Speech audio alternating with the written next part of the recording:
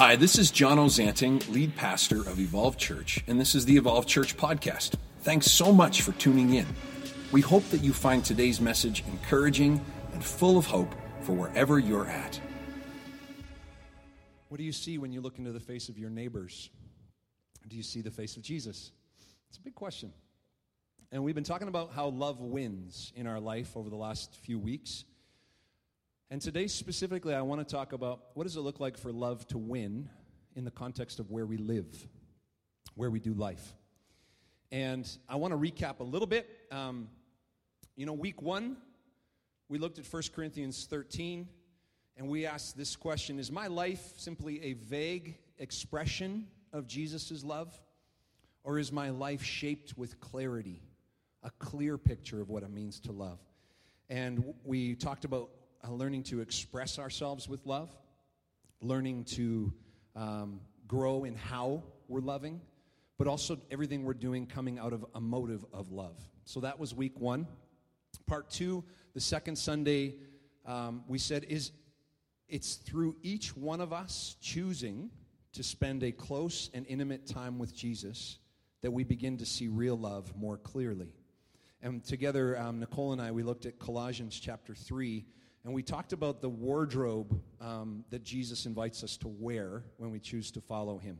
The wardrobe of love, and specifically, what does that mean for us? We talked about things like compassion and kindness and humility and quiet strength.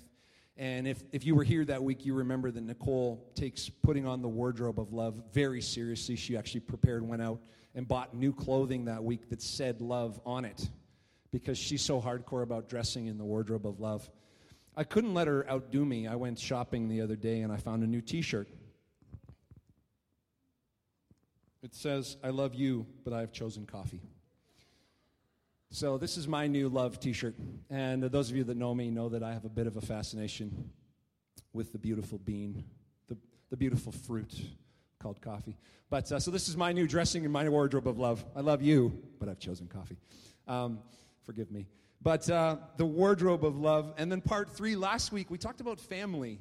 And if you were here last week, I just thought last week was so special as we just talked about what does it mean for love to win in our families, not only in my own individual life, in my relationships, in my marriage, but in our family. How does love win in family?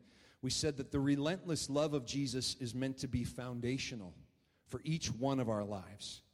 But Jesus is actually building his church through the beautiful picture of God's original plan for human beings, family. Jesus is building his church through family. And the purpose for allowing love to win in our families is to help us see our place in living out what it means to build generations on top of the foundation of Jesus that's already been laid. Those three together, love defined in my own life, love defined in my marriage to Nicole, love defined in our combined effort to build our home and our family on the foundation of Jesus, and your unique situation. Those three together bring us to a place today where I want to talk about what does it mean for us to love and for love to win in the context of our neighbors. A wealthy businessman decided one year that he wanted to do something incredible for his mother for her birthday. And over the years, he felt like he'd done a really good job of honoring her and celebrating her on her birthday. But he wanted to do something extravagant and ridiculous, over the top. And so he found and researched a rare bird that could not only speak, but it could speak multiple languages. This bird had a vocabulary of over 4,000 words. And this bird had learned to sing 3, not 1, not 2, but 3 operatic arias. This was a well-trained bird, and its skill set was vast, and he just thought, what an exquisite gift for my mother. And so he researched and purchased this bird and made arrangements for it to be delivered to her on her birthday. And so with great anticipation on the day of his mother's birth, later in the afternoon, he placed a phone call through to his mom and said, "Mom, did you get the gift that I arranged for you?" And she said, "Yes, son, I actually got it early. Your father and I were so excited when it came to our door yesterday." And he says, Mom, what do you think of the bird? And she says, well, it's fantastic. Matter of fact, your father and I both thought it was delicious. Yeah. Oh, no. When something has a specific purpose, it's important that you're aware of its purpose.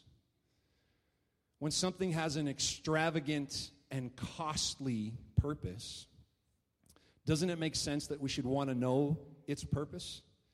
In this case, this made-up ridiculous story about a wealthy guy spending a lot of money on a bird, didn't tell his mom what the bird was for, and she ate it. In our life, if we're not clear on what the purpose of love is,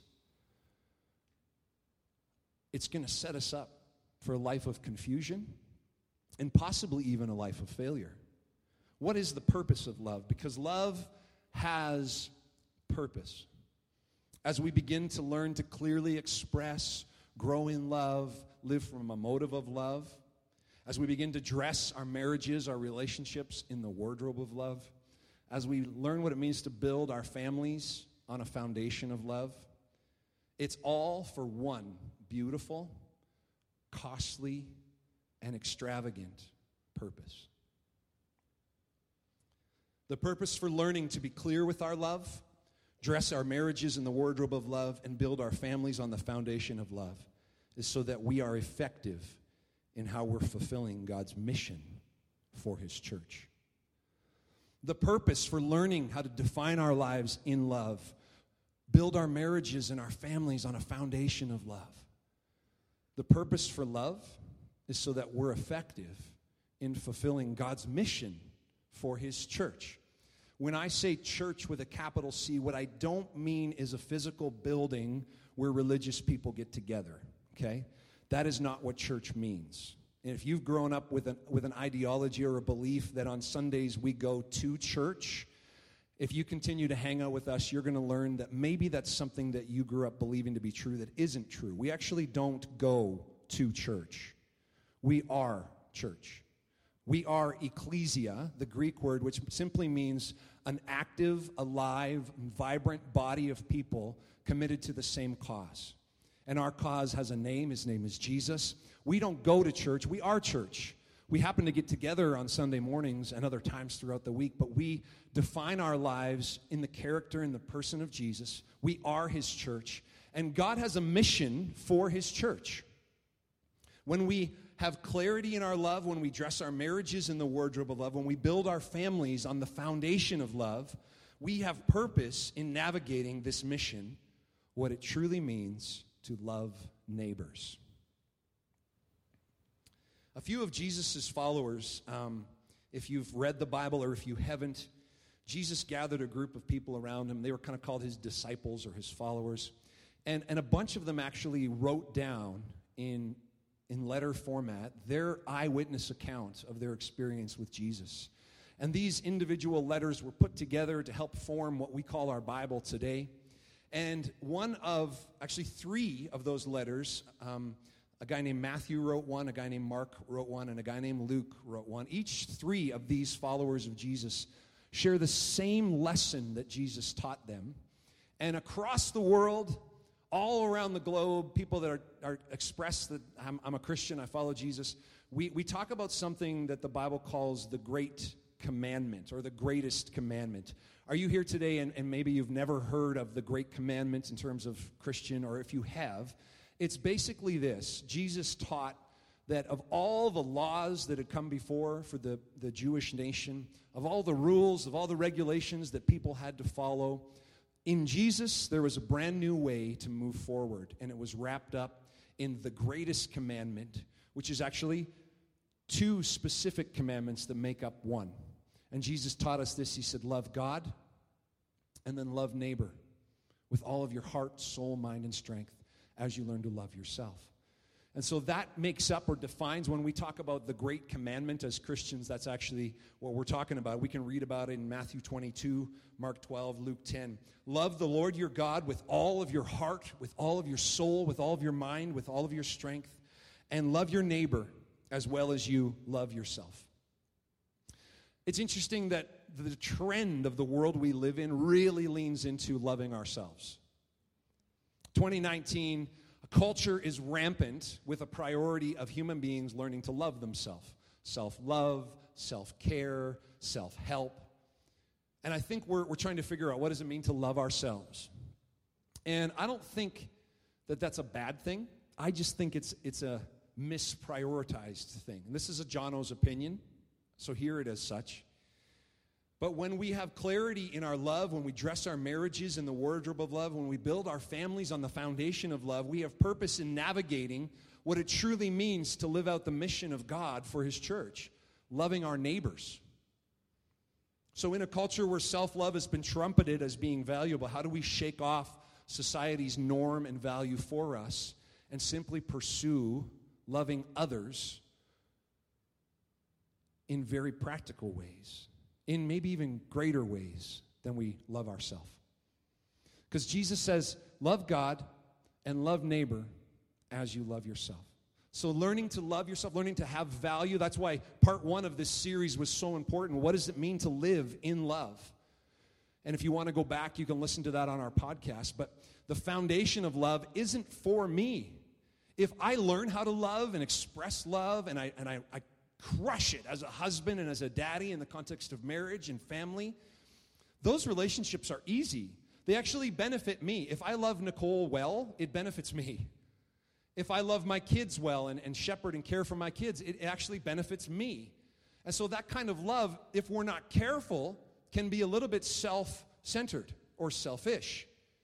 But what about a love that isn't about my home or my family, but simply flows out of the love that I have for my home and my family? A love that's prioritized on focusing my heart for other people.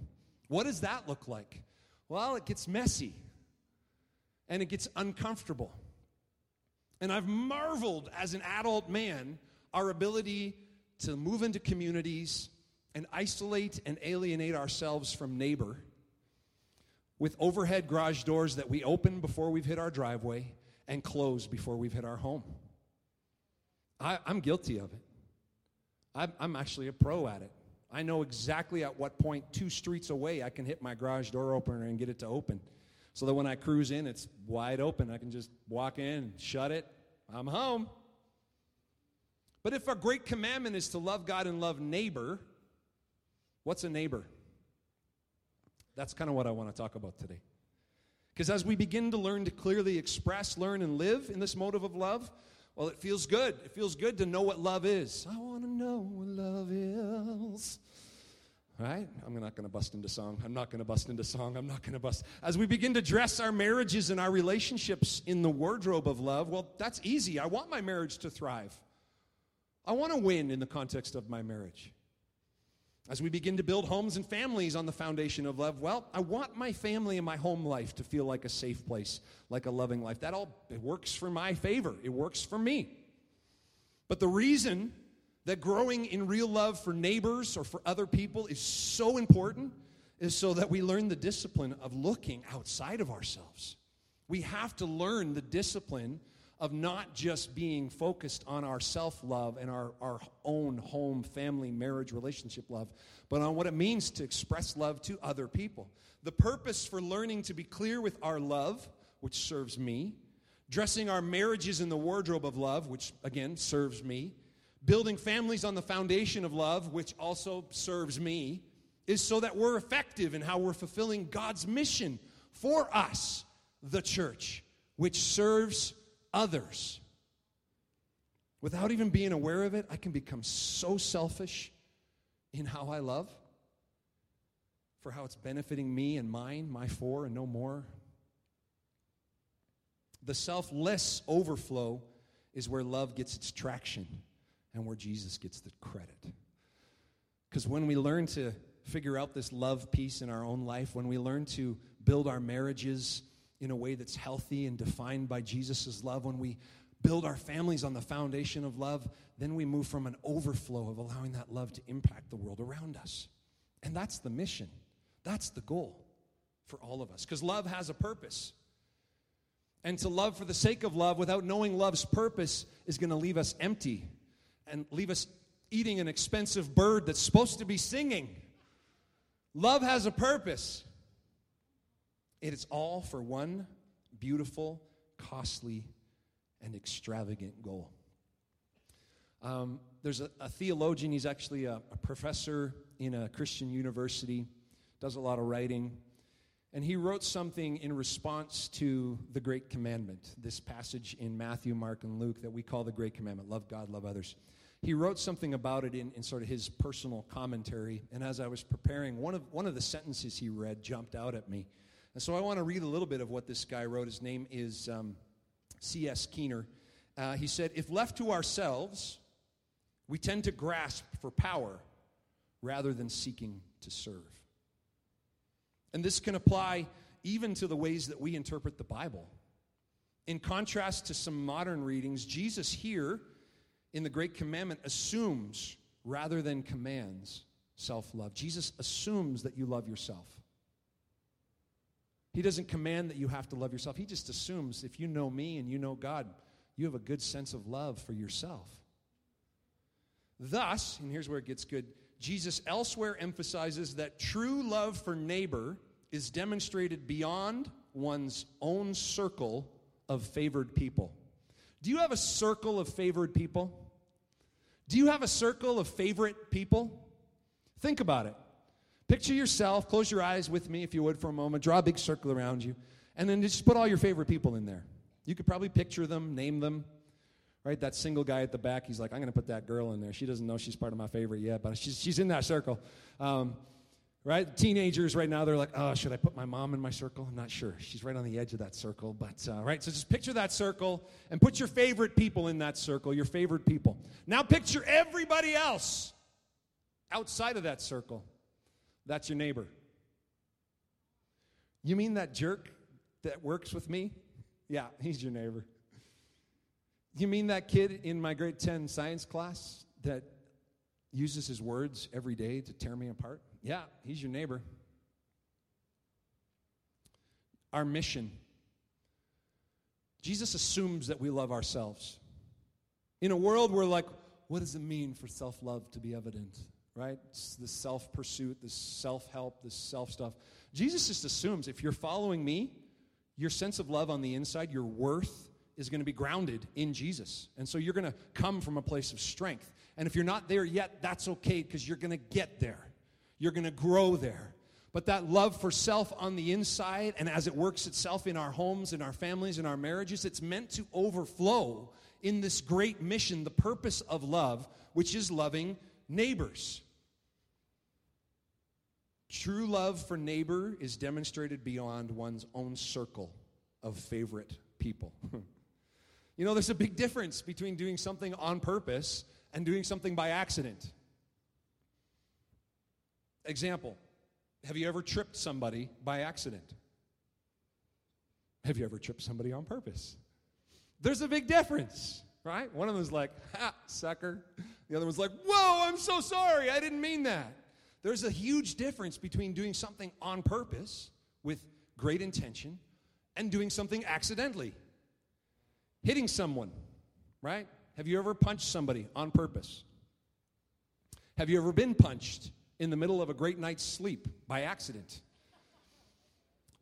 Maybe on purpose. I don't know, right? Maybe you're snoring and that blow is well timed. I don't know. I'll leave that between you and your significant other. Here's the deal. Doing something on purpose with great intention is entirely different than doing something by accident. I've never once met a person that was like, oh my goodness, I can't even believe I just baked a banana loaf and walked it over to my neighbor's house. I totally didn't mean to do that. It's ridiculous. Doing something on purpose as a gesture of love, as a spoken word of love, as a timely moment of prioritizing valuable time with somebody, these things happen not by accident. They happen on purpose. Well, what I've discovered is one of the greatest lies that exists in people that say they're following Jesus is like, who am I to step into that person's world?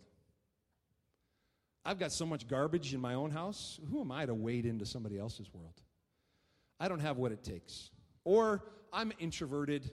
I know I'm supposed to love my neighbors, but God, would you send me some extroverted Christian neighbors that can love the people in my community? I'll pray, but I won't go ring a doorbell.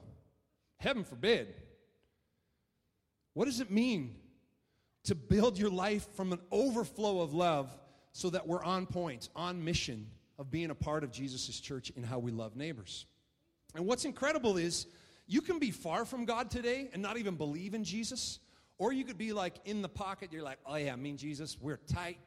Whatever you're at in the spectrum, you can still learn to show love to neighbors in very real ways and be a part of the mission, because on paper we go, well, this makes sense. We should probably learn how to love other people, right? We kind of go, I think this is a good idea. But it needs to be more than just a good idea. It needs to be a profound truth that we understand is meant to overflow out of our life, out of the strength, out of the source that we found in loving Jesus. Notice, though, things that really matter: a word of encouragement, a thank you note, a timely phone call to a friend. Those kinds of things don't happen by accident. They happen on purpose. Living an others-focused, overflowing life of love for neighbor is something that requires purpose and something that requires planning. It rarely, if never, happens by accident. So 3 things I want to share, and then we're done. Number 1, loving neighbors selflessly requires us to speak words, actual words, to those who are beyond our own circle of favorite people. Number 2, loving neighbors selflessly requires us to serve in action, loving gestures to those who are beyond our own circle of favorite people. And number 3, loving neighbors selflessly requires us to create margin of valuable time and then spend that valuable time with those who are beyond our circle of favorite people. Number 1, words, actual words, spoken words. The Bible actually has a lot to say about the words that we speak. We read in Proverbs like there's death and there's life in the power of the tongue. You've probably read in maybe the letter that Jesus' brother wrote, a dude named James. He talked about how powerful this tiny little tongue is. He compared it to like a bit in a horse's mouth or a rudder on a gigantic ship.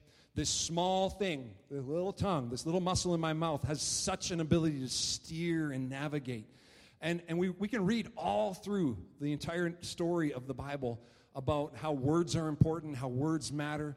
I think of whatever you believe to be true about creation. I believe this: there's creative power in a spoken word.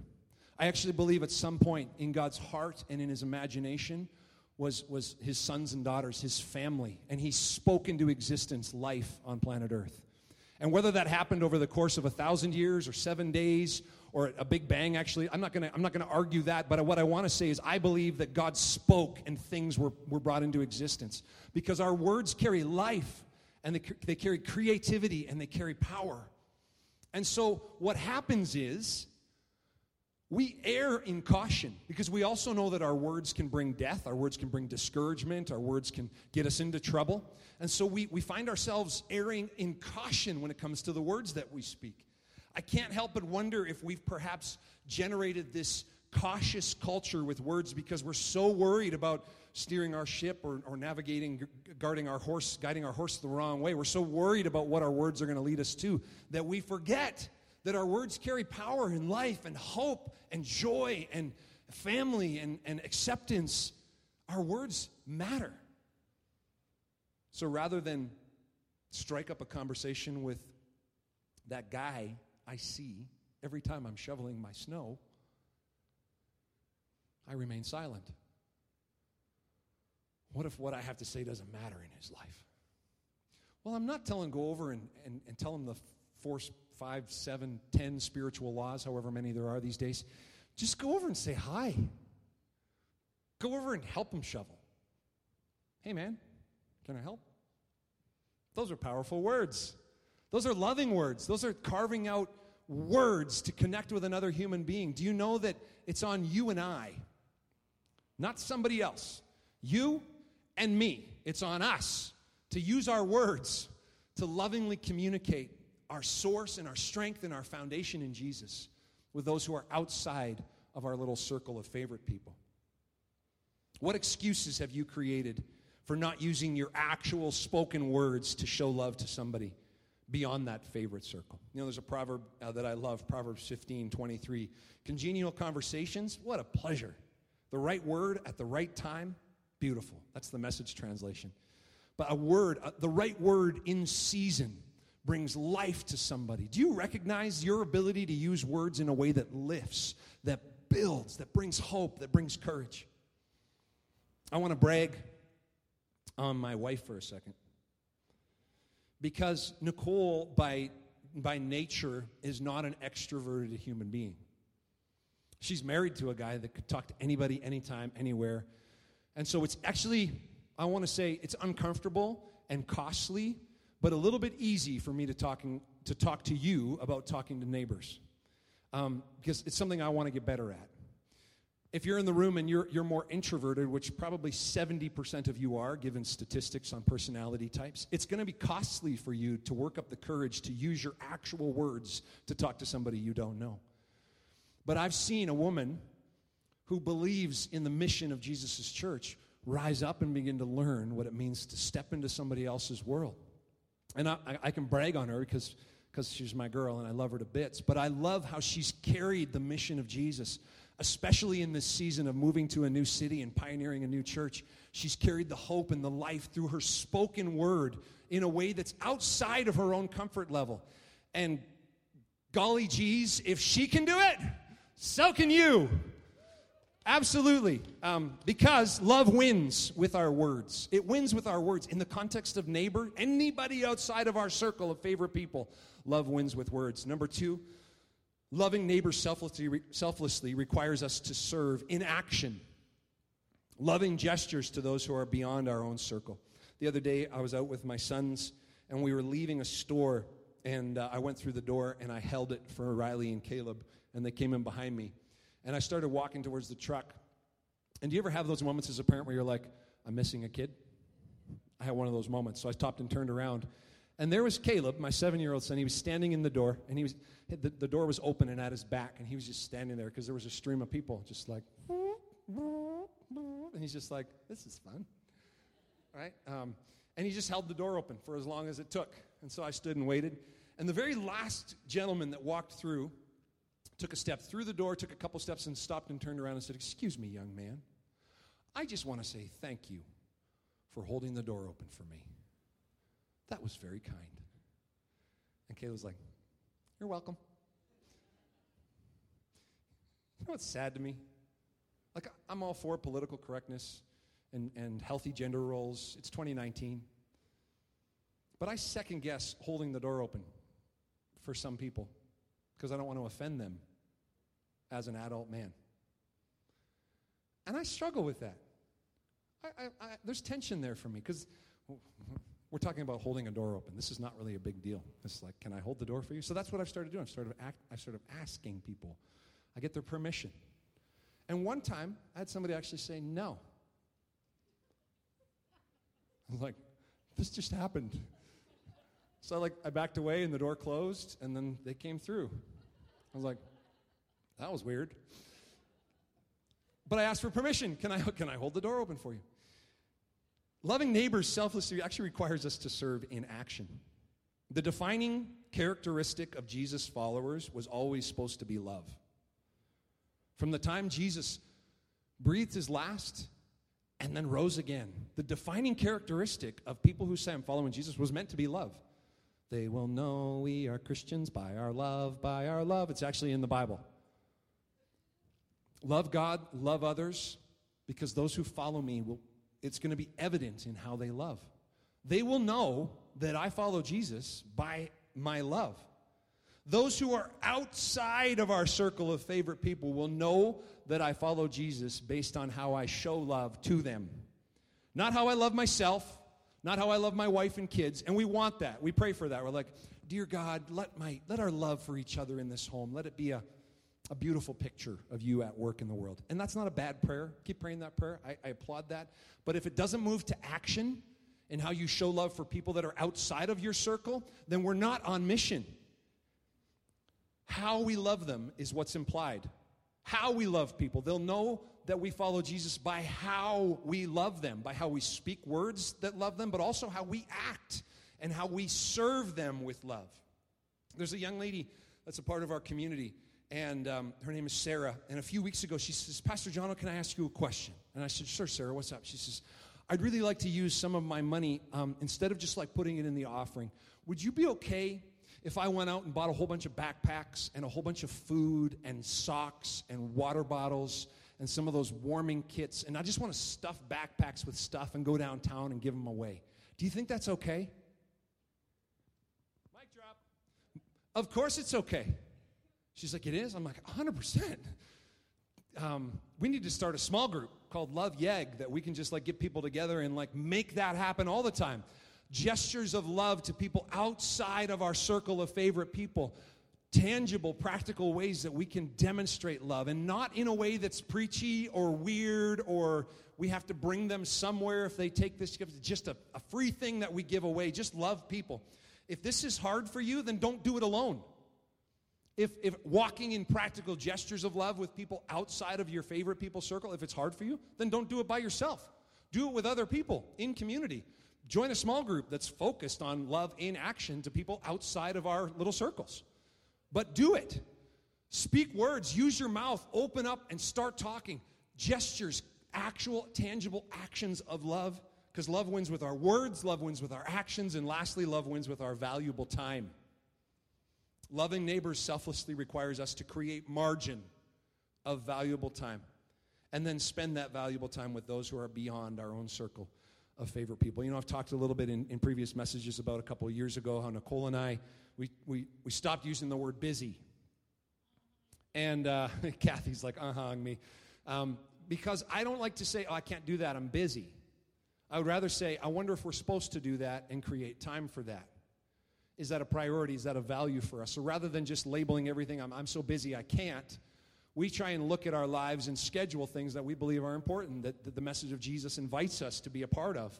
And our time certainly touches on that. You know, 6 years ago we moved into a new home. I actually talked about that home last week, the house that had the foundation but hadn't been built on yet. So we had to build a house based on the foundation. Do you remember that? If you were here, never mind. That house, when we moved in, it was like a new street. Everybody was new. And so we just were like, hey, we should throw a house party for all of our neighbors. There's 18 families in this street where we live.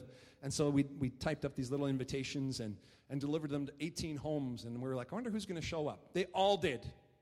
All 18 families, including their kids. Some of them even brought their grandkids. It was like, our house isn't big enough for this kind of party, but they all came. And I'm not sharing that story with you to boast. I need to say that. Because some of you are like, oh, you think you're so cool throwing a house party for your neighbors. But it's not about being cool. It's about creating margin with valuable time. I think our time is valuable. I believe that. What we're stewarding, what we're building. Creating margin to say this is important. Sharing our lives with other people. And you might do that by way of a house party. You might do that by way of... do you know I was blown away when I moved to Edmonton? Do you know that the municipal government in the city of Edmonton has a program that's designed to help you love your neighbors? Actually empowers and gives you permission to go door to door and like love and pastor where you live. Did you know the city of Edmonton throws like budget dollars at that? It's called ACE, A-C-E, Abundant Communities Edmonton. And you could volunteer with the city of Edmonton to be your neighborhood block connector. And the city would say, we'll give you a clipboard and a badge, and you can go door to door and say, hey, we live right there. Is there anything we can do for you? The city wants to know, what do you need right now? And what a beautiful way to like leverage something the city's put together, just as a way of walking in love. And I don't know, we're exploring with our brand new community league what it means for us to be our neighborhood's block connector. And to love and serve, because I just think this is so important. But get creative. Figure out ways to walk in love by creating margin in your valuable time for how you show love to your neighbors. Because I think if we build great marriages and great families and have great self-worth centered in God's love, but we don't actually use that as an overflow to how we love people outside of our circle of favorite people, then I think we've missed it. I think we sell ourselves short. And I think we failed in fulfilling the mission that God invites us into, every single one of us. Because love wins with our words, and love wins with our action, and love certainly wins with our valuable time. And in closing, I just want to say this. This is not a one and done. Check. I did it. I feel better. This is a life. This is a life that we've been invited into. And if you're serving Jesus and you've been serving him for years, maybe this is something that you could examine in your own home and your own walk. And if you're brand new to faith, maybe this is something that you could just say, God, what do you have for me when it comes to my words and my actions and my time, and how we're learning to love others outside of our circle of favorites. This is a mission of purpose that we're all learning and growing in together. Because there's not many things I do know, but I do know this. Love wins. Amen? Let's pray. God, thank you so much that through these amazing accounts of people that walked with you, lived with you, served with you, we can find beautiful words of truth that connect with our hearts even today. God, some of us for the first time today heard about this thing called the Great Commandment. That all the laws, all the rules that we think we have to follow, they're summed up in the simplicity of what it means for us to love you and to love neighbors as we love ourselves. And Jesus, you just assume that if we're in you and with you and for you, that our love of self is strong, that it's healthy, it's in a good place, or at least moving in the right direction.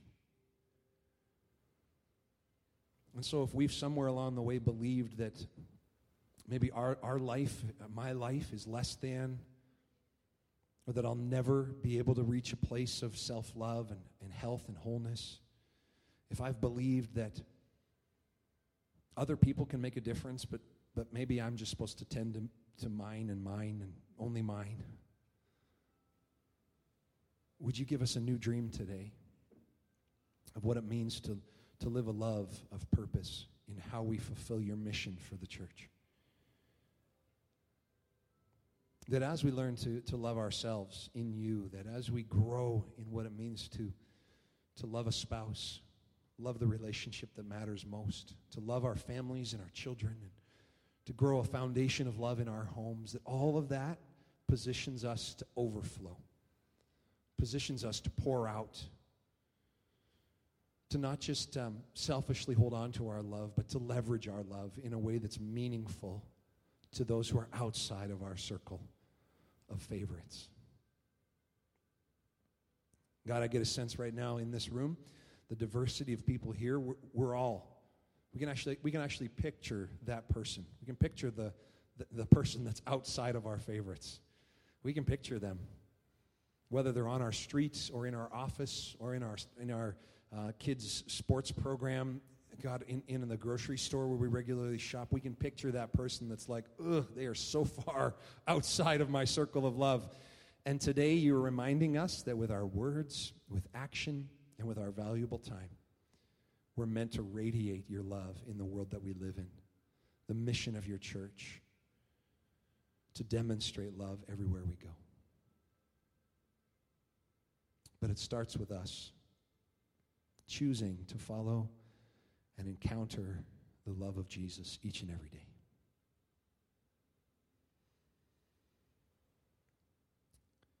Just want to ask, just in this moment, if you could just close your eyes for me. And I just sense that there are some people here today that are feeling like, man, I've missed it. In my effort to shore up and protect my home or protect my kids or protect my marriage or family, and my efforts to kind of build an inner sense of purpose, I've closed myself off from really loving others outside of my circle with my words and my actions and my valuable time. And I just sense that God's given you a new picture today of what it means for you to be on mission as a part of Jesus' church.